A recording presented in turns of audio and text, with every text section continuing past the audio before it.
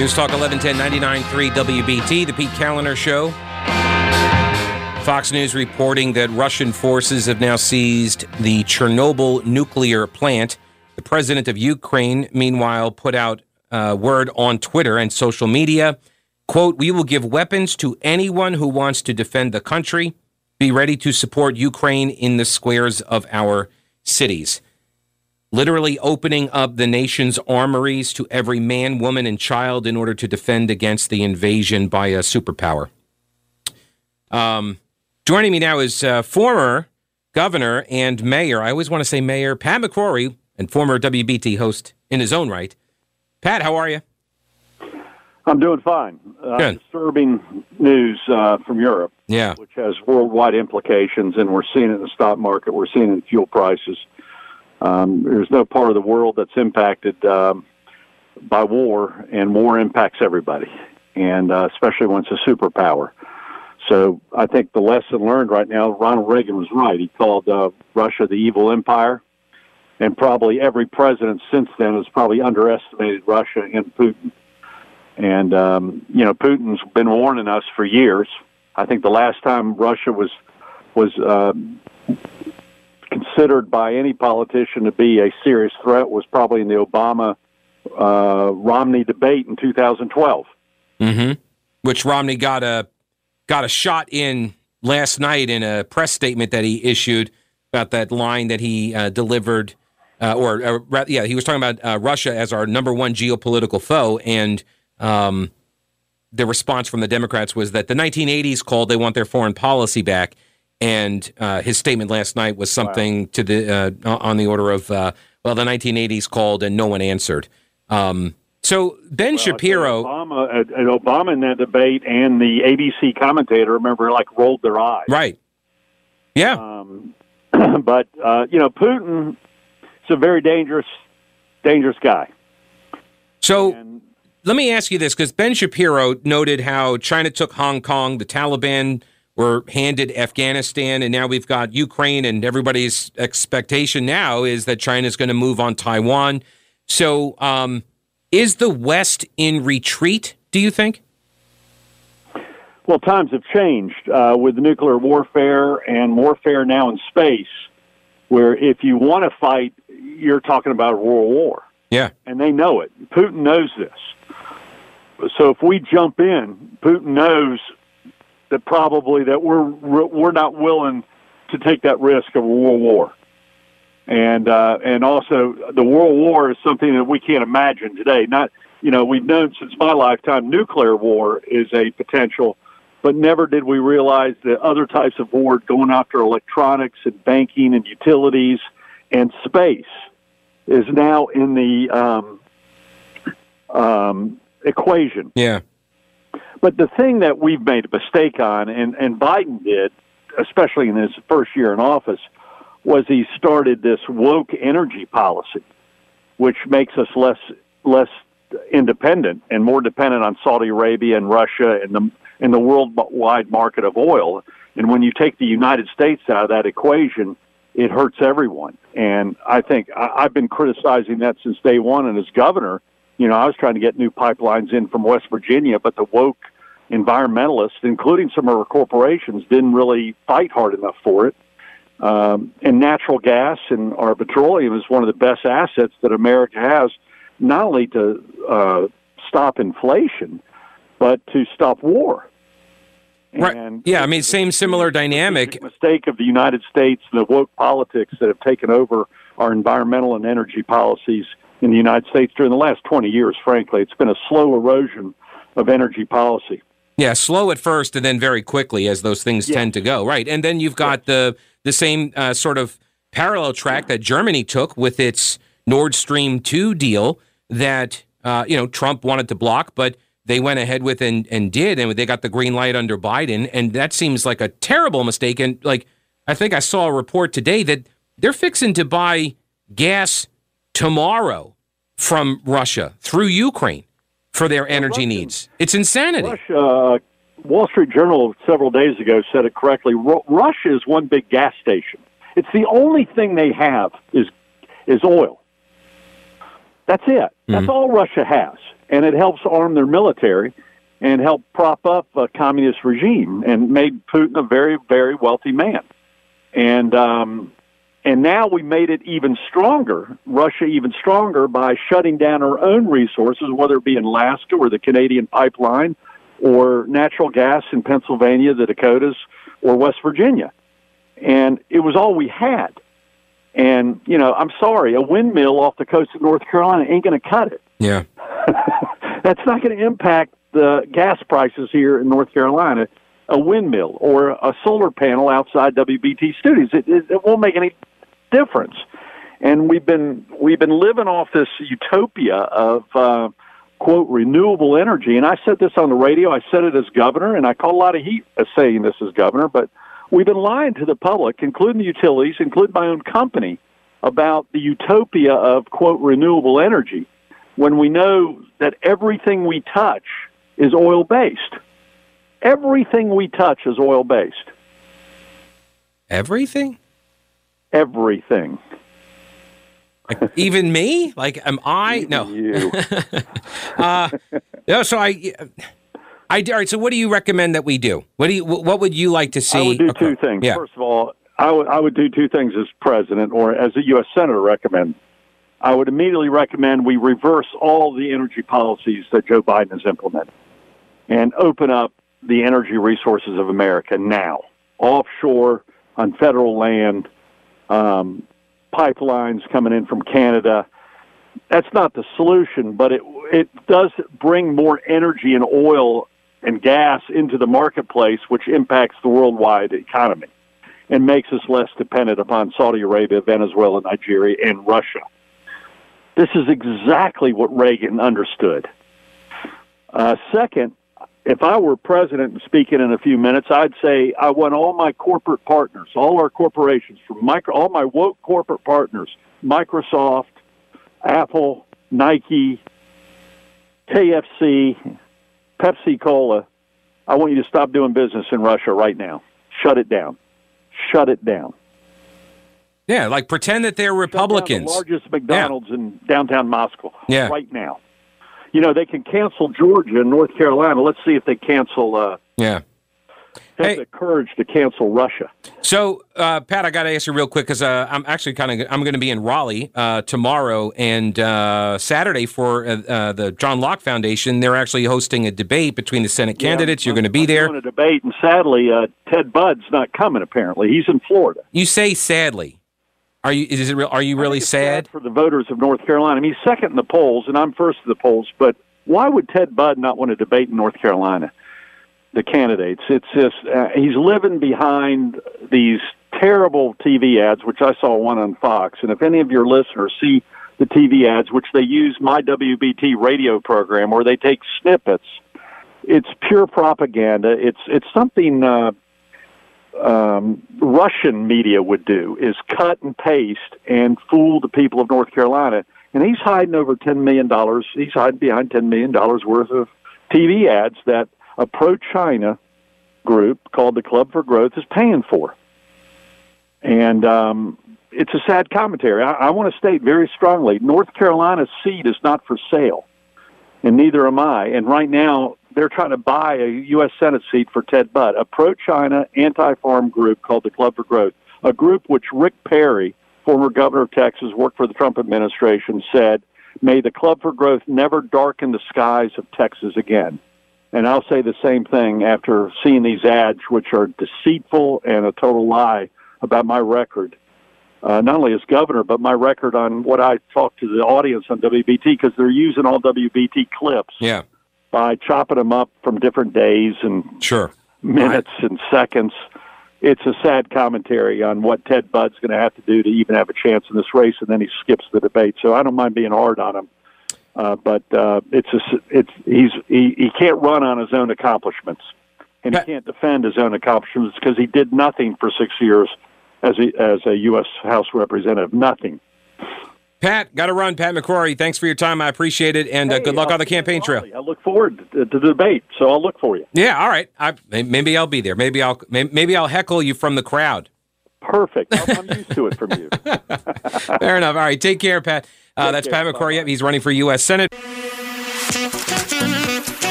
I have no idea what this tune is. No idea. Wow. All right, News Talk 1110 and 99.3 WBT. Joining me now is a fellow that sits right where I'm sitting, right after I sit in the chair. You might say I warmed the seat for him. It's Brett Winterble. You sound like you're in a crowded space. Are you at a super spreader event? What's up? No, actually, it's not a super spreader event. It's CPAC, the Conservative Political Action Conference, and a lot of stuff going on. Okay, so I'm going to tell you, I'm like 14 feet right now from, there's Sebastian Gorka. There behind him is Matt Whitaker. He was the acting AG for a minute under President Trump. Yeah. Ted Cruz is at the end of the aisle here. There are people, they're walking around, talking to each other. Everybody's hanging out with each other. And we're on Media Row. We're going to have a bunch of great folks come by and say hello to the people in Charlotte, and obviously talk about the big stories that are out. Is there something going on out there? I kind of feel like, look, so in all seriousness, though, I've been listening to your coverage of Ukraine. And the other day, actually, when we do, like, you come in and I leave, and we usually chat for a couple minutes, and you asked me, you were like, so, like, are we going to war in the Ukraine or what? And I, like, full disclosure, not following all the details, but I listened to you, like, on my ride home and when I'm working at the house afterwards, and I listened to your coverage. I've been listening to your coverage of Ukraine. So what did you know? Did you suspect that this was coming, that this was a likely event or not? Because I don't think you would have just asked me that just out of the blue the other day. Well, the trick in that question is the we, right? Are we, America, going to get involved in this? It was pretty clear that Putin wanted to make a move on Ukraine. He hates the people of the Ukraine, hates Ukraine, doesn't like that they're a sort of a modern country that's reaching out to the West with, greater frequency. And there's something wrong with this guy. I've been saying this.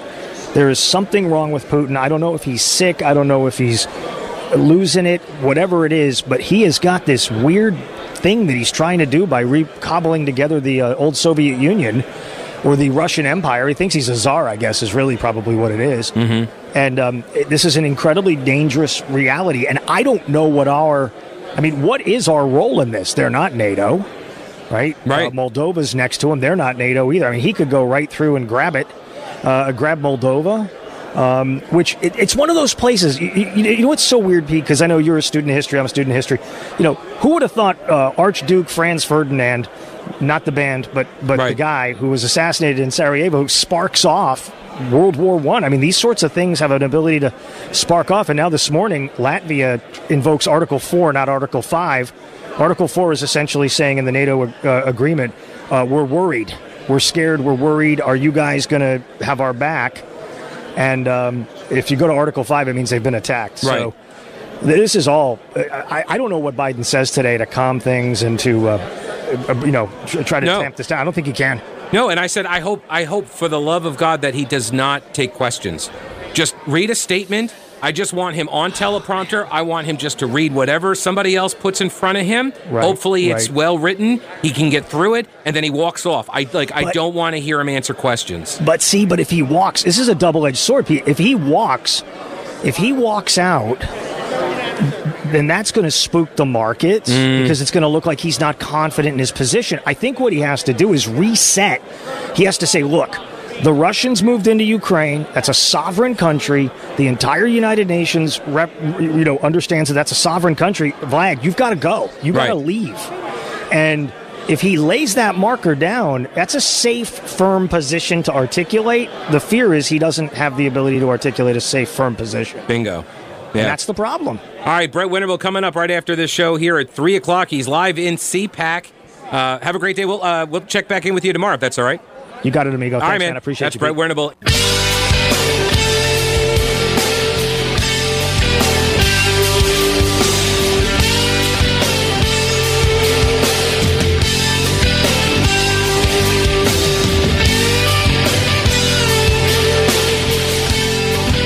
News Talk 1110 99.3 WBT. Thanks again to Brett Winterble for joining me. I've been listening to like a lot of his Ukraine coverage because, as I said earlier, like I spend a lot of time focusing on different topics. I cannot be up to speed on Ukraine and Russia, and so I rely on Brett and his coverage for that in the afternoons. And he said something this morning. He was on this morning with Bo, and he made the point, and he kind of got close to it again there, but I just ran out of time. I would have asked him again. But Vladimir Putin is like, we make this mistake of projecting upon others our ideals and thinking that, oh, they're just like us. And no, they're not. They have a whole different code, a whole different view of the world and their interests and all that. I said this earlier, Putin has obviously made a calculation here that the juice is worth the squeeze. What is the juice? What is the squeeze? I don't know. I'm not privy to his thinking on this. And Brett, I heard him say that as well before, that like that he thinks something's wrong with Putin, and that might explain it. Absolutely, that could. And look, these guys, these criminal dictator types of characters, like you get locked away in the palace, and you get surrounded by toadies and yes people, and they're afraid to ever cross you. You get completely detached from reality, and that then creates this feedback loop, and you just go further and further insane, I think. It generally tends to be the case. I mean, that's the way a lot of these guys end up. I don't know. We're waiting on the president of our country, Joe Biden, to is that the 2-minute warning? Might have been the 2-minute warning there. He was supposed to come on at 12, and then that got pushed back to 12:30, and then it got pushed back to 1:30. And so now I'm sitting here watching that they had a fella just go up and do, I think they did a white balance. That is not a racial thing. It's a TV thing. He went up there. He had his mask on. It was white mask, and I think people were using him to set their colors on their cameras. You use white to do that, so it's called a white balance. So I think that might have also been a 2-minute warning, and then he just stood there to let people do the white balance. So we'll see in another 2 minutes or so. I do feel the need to point this out because it seems like a lot of people are not aware, but Joe Biden is our president. Joe Biden is the president right now. Like, as much as people hate Donald Trump and want to blame him for everything, Donald Trump was not in office when Putin invaded Ukraine yesterday. Or this morning, their time. Right?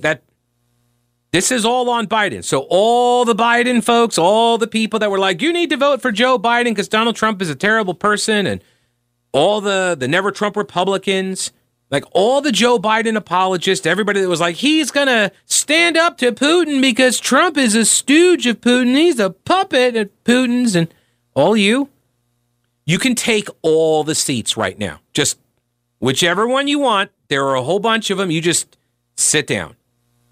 You don't get to do the butt Trump today. You don't get to do any of that. These are the rules.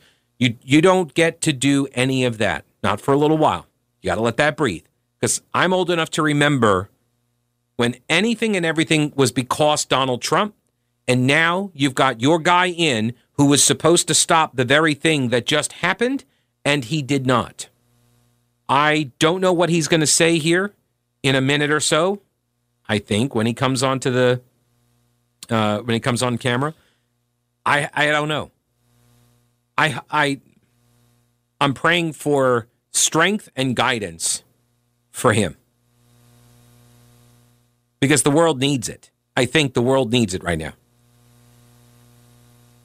Otherwise, we get back to my original question was, if it's not America projecting power outside of our borders, who else would you prefer it be? And seriously, like this is that's sort of my guiding question in foreign policy, because I keep coming back to us as the answer to that question, our nation, because I don't trust any other nation and the way they govern themselves, I don't trust any of them, but I trust us to do the right thing the most amount of times versus others, if that makes sense. I trust us a little teensy-weensy bit more than I trust anybody else. Plus also, like, I have some way of impacting the course and the direction of that policy because we live here, right? So, like, there is a benefit there. I see that benefit. But there are a lot of people right now that do not want to accept the responsibility of their votes. Anthony Abitis over on Twitter, he said, it's okay, guys. We'll remember the 4+ years of you holding every single Trump voter and even the people who didn't vote for Trump. You held all of them responsible for all the bad stuff that happened from 2017 through 2021.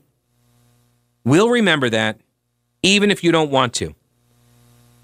And there are people right now who cannot seem to understand, cannot accept the reality that Joe Biden is president in the middle of a land war perpetrated by the guy that Biden said repeatedly he would be uniquely positioned to keep in check.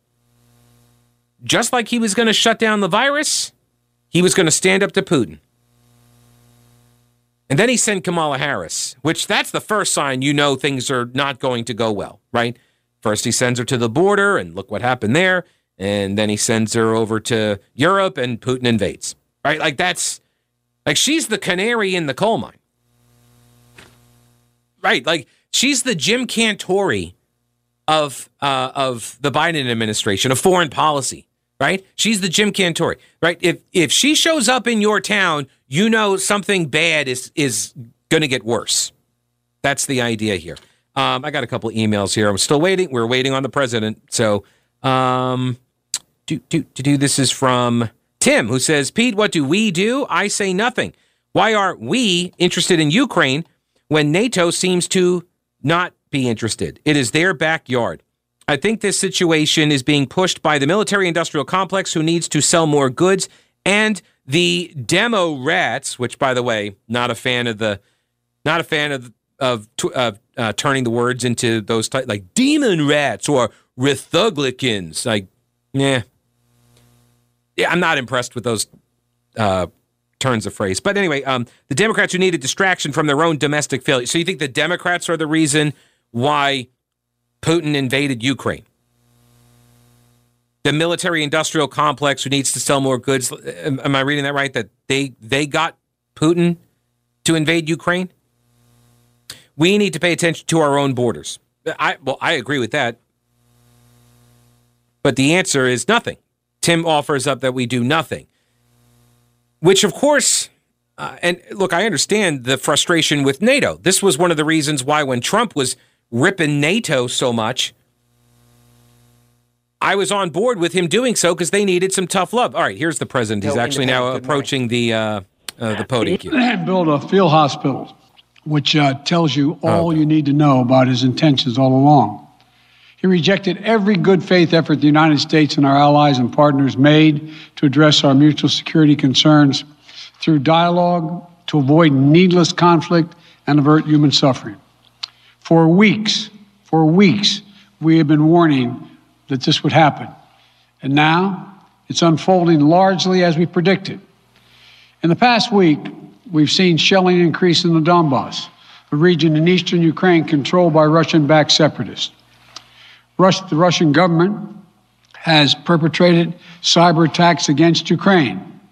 We saw a staged political theater in Moscow, outlandish and baseless claims that Ukraine was about to invade and launch a war against Russia, that Ukraine was prepared to use chemical weapons, that Ukraine committed a genocide.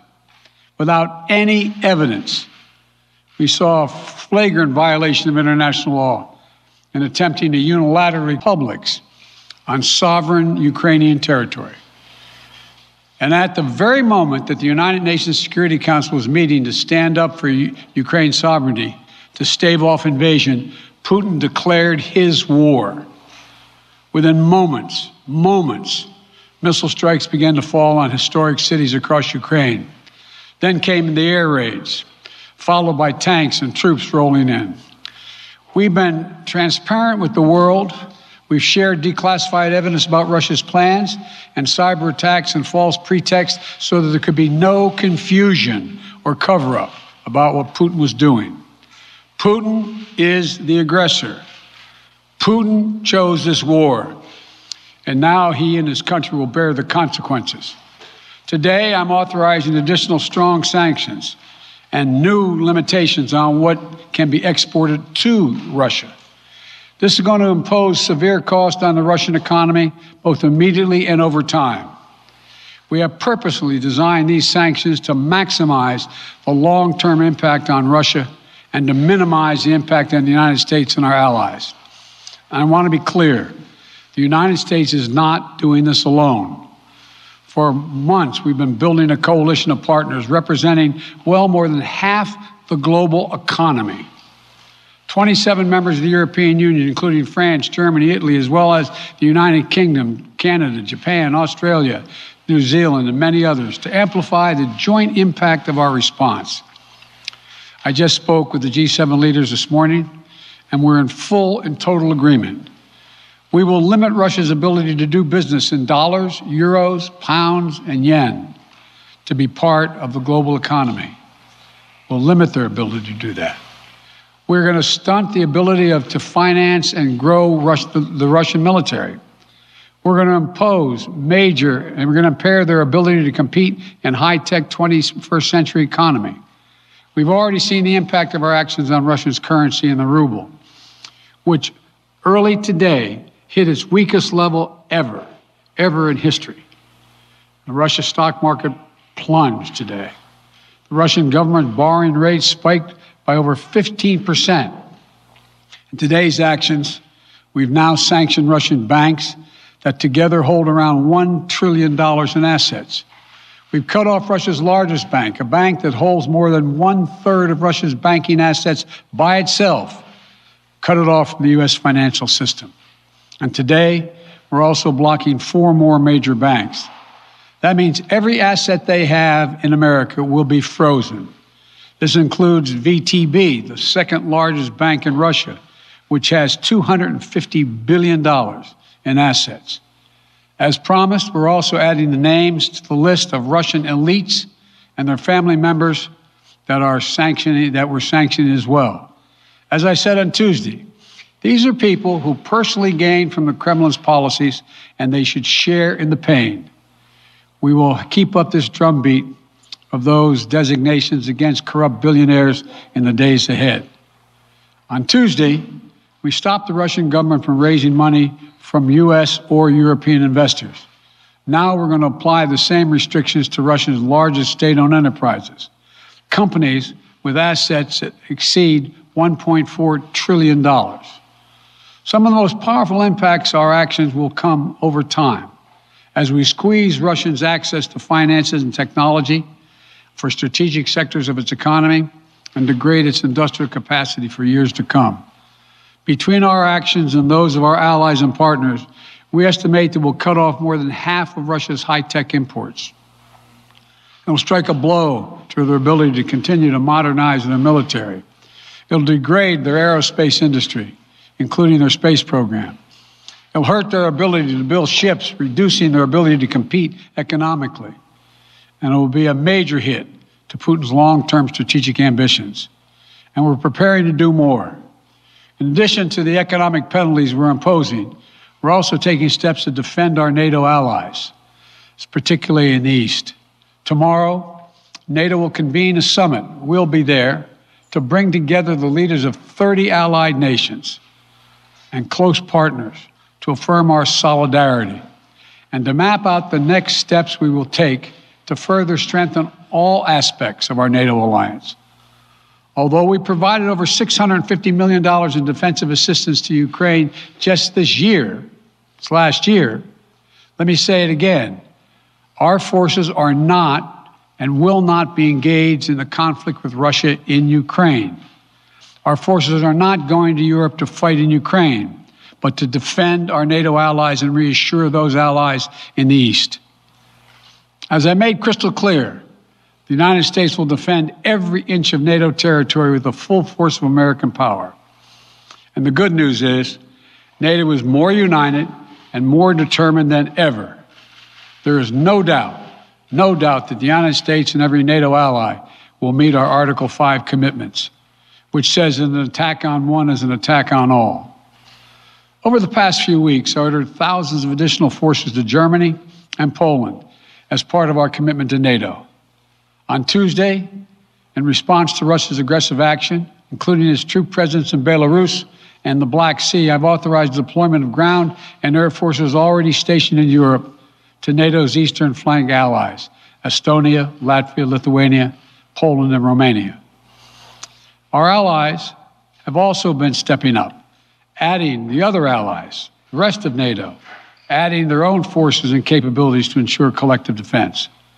And today, within hours of Russia's unleashing its assault, NATO came together and authorized and activated an activation of response plans.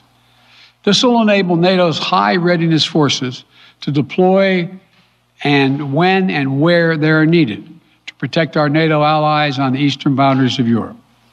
And now I'm authorizing additional U.S. force capabilities to deploy to Germany as part of NATO's response, including some of the U.S.-based forces that the Department of Defense placed on standby weeks ago.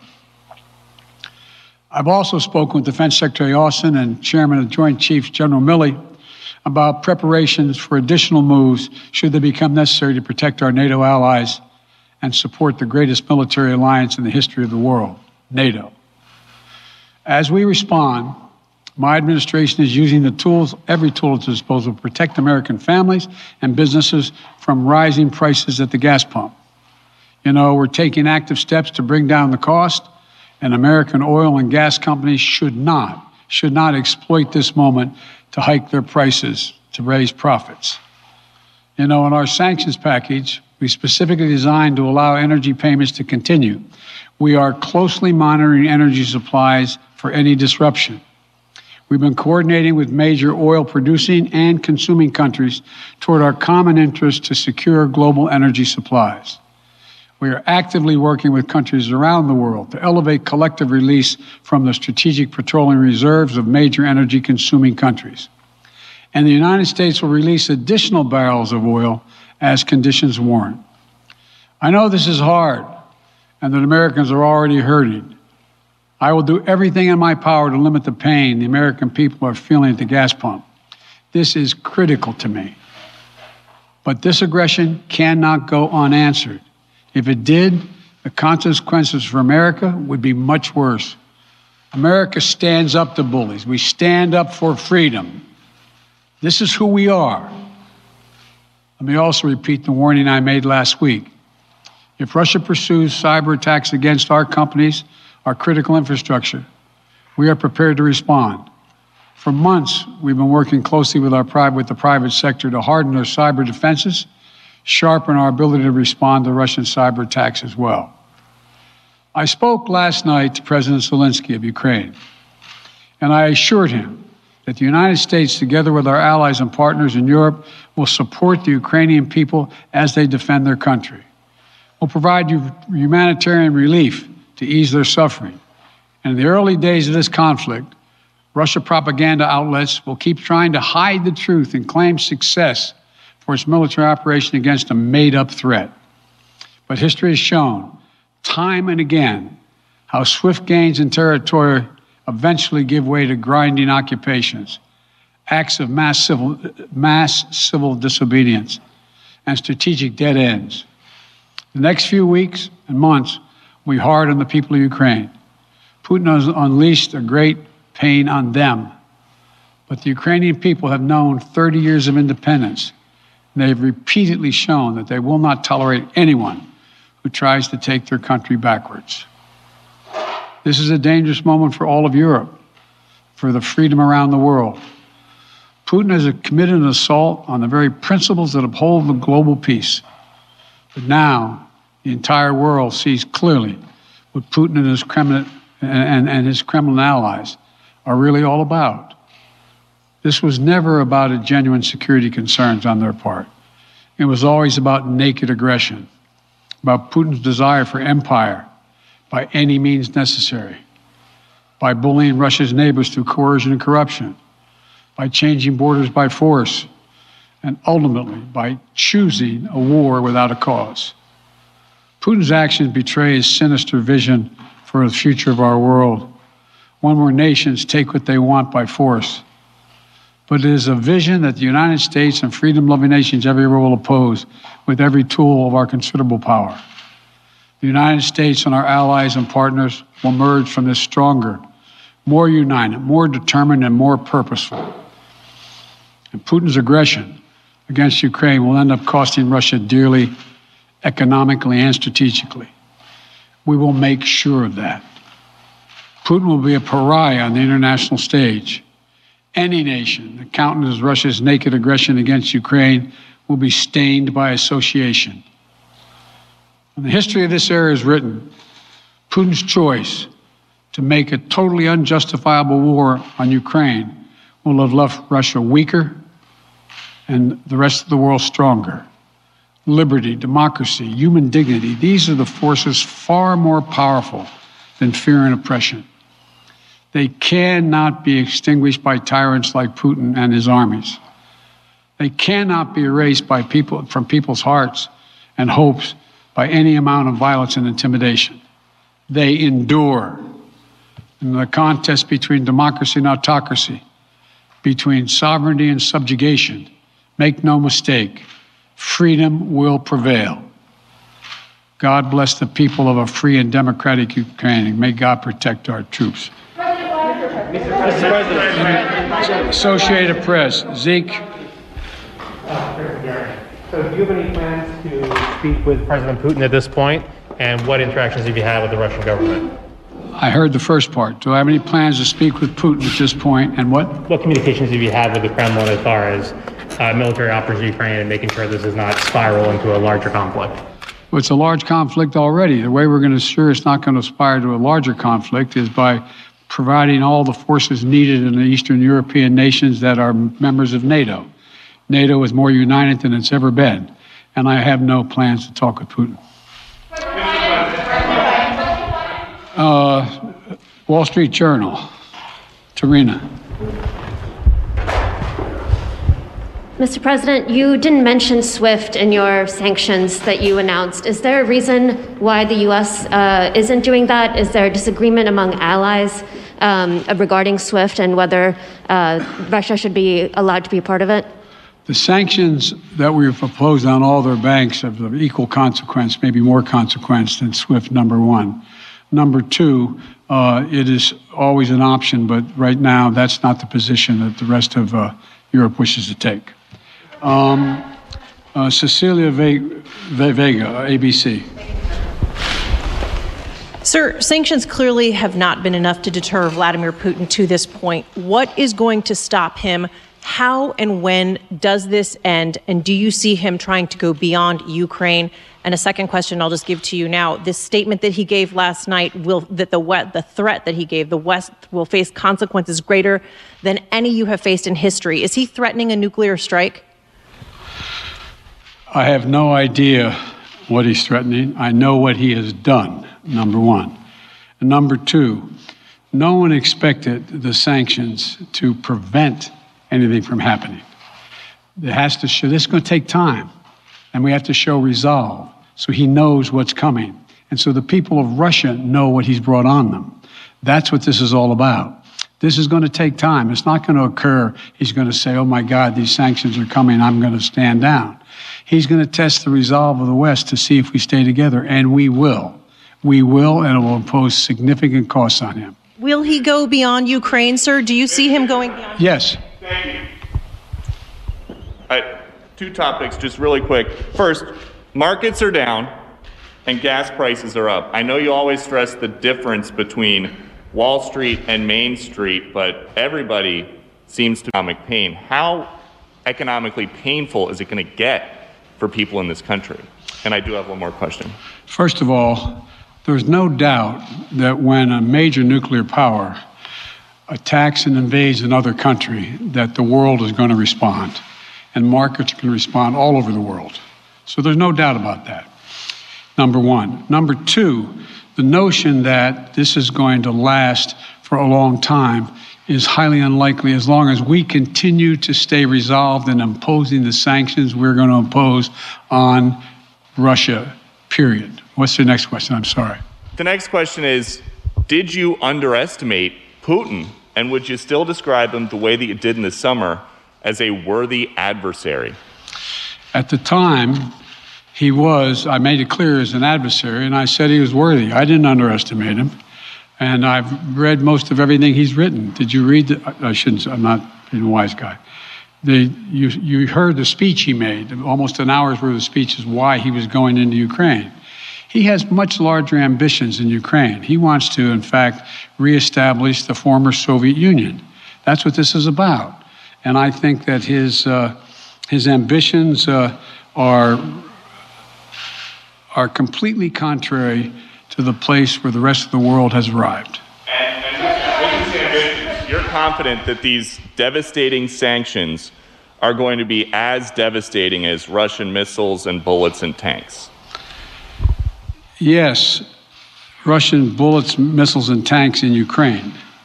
Yes, I am. All right, we're going to bail out. This is now the Q&A, so he is taking questions, and we'll keep monitoring it.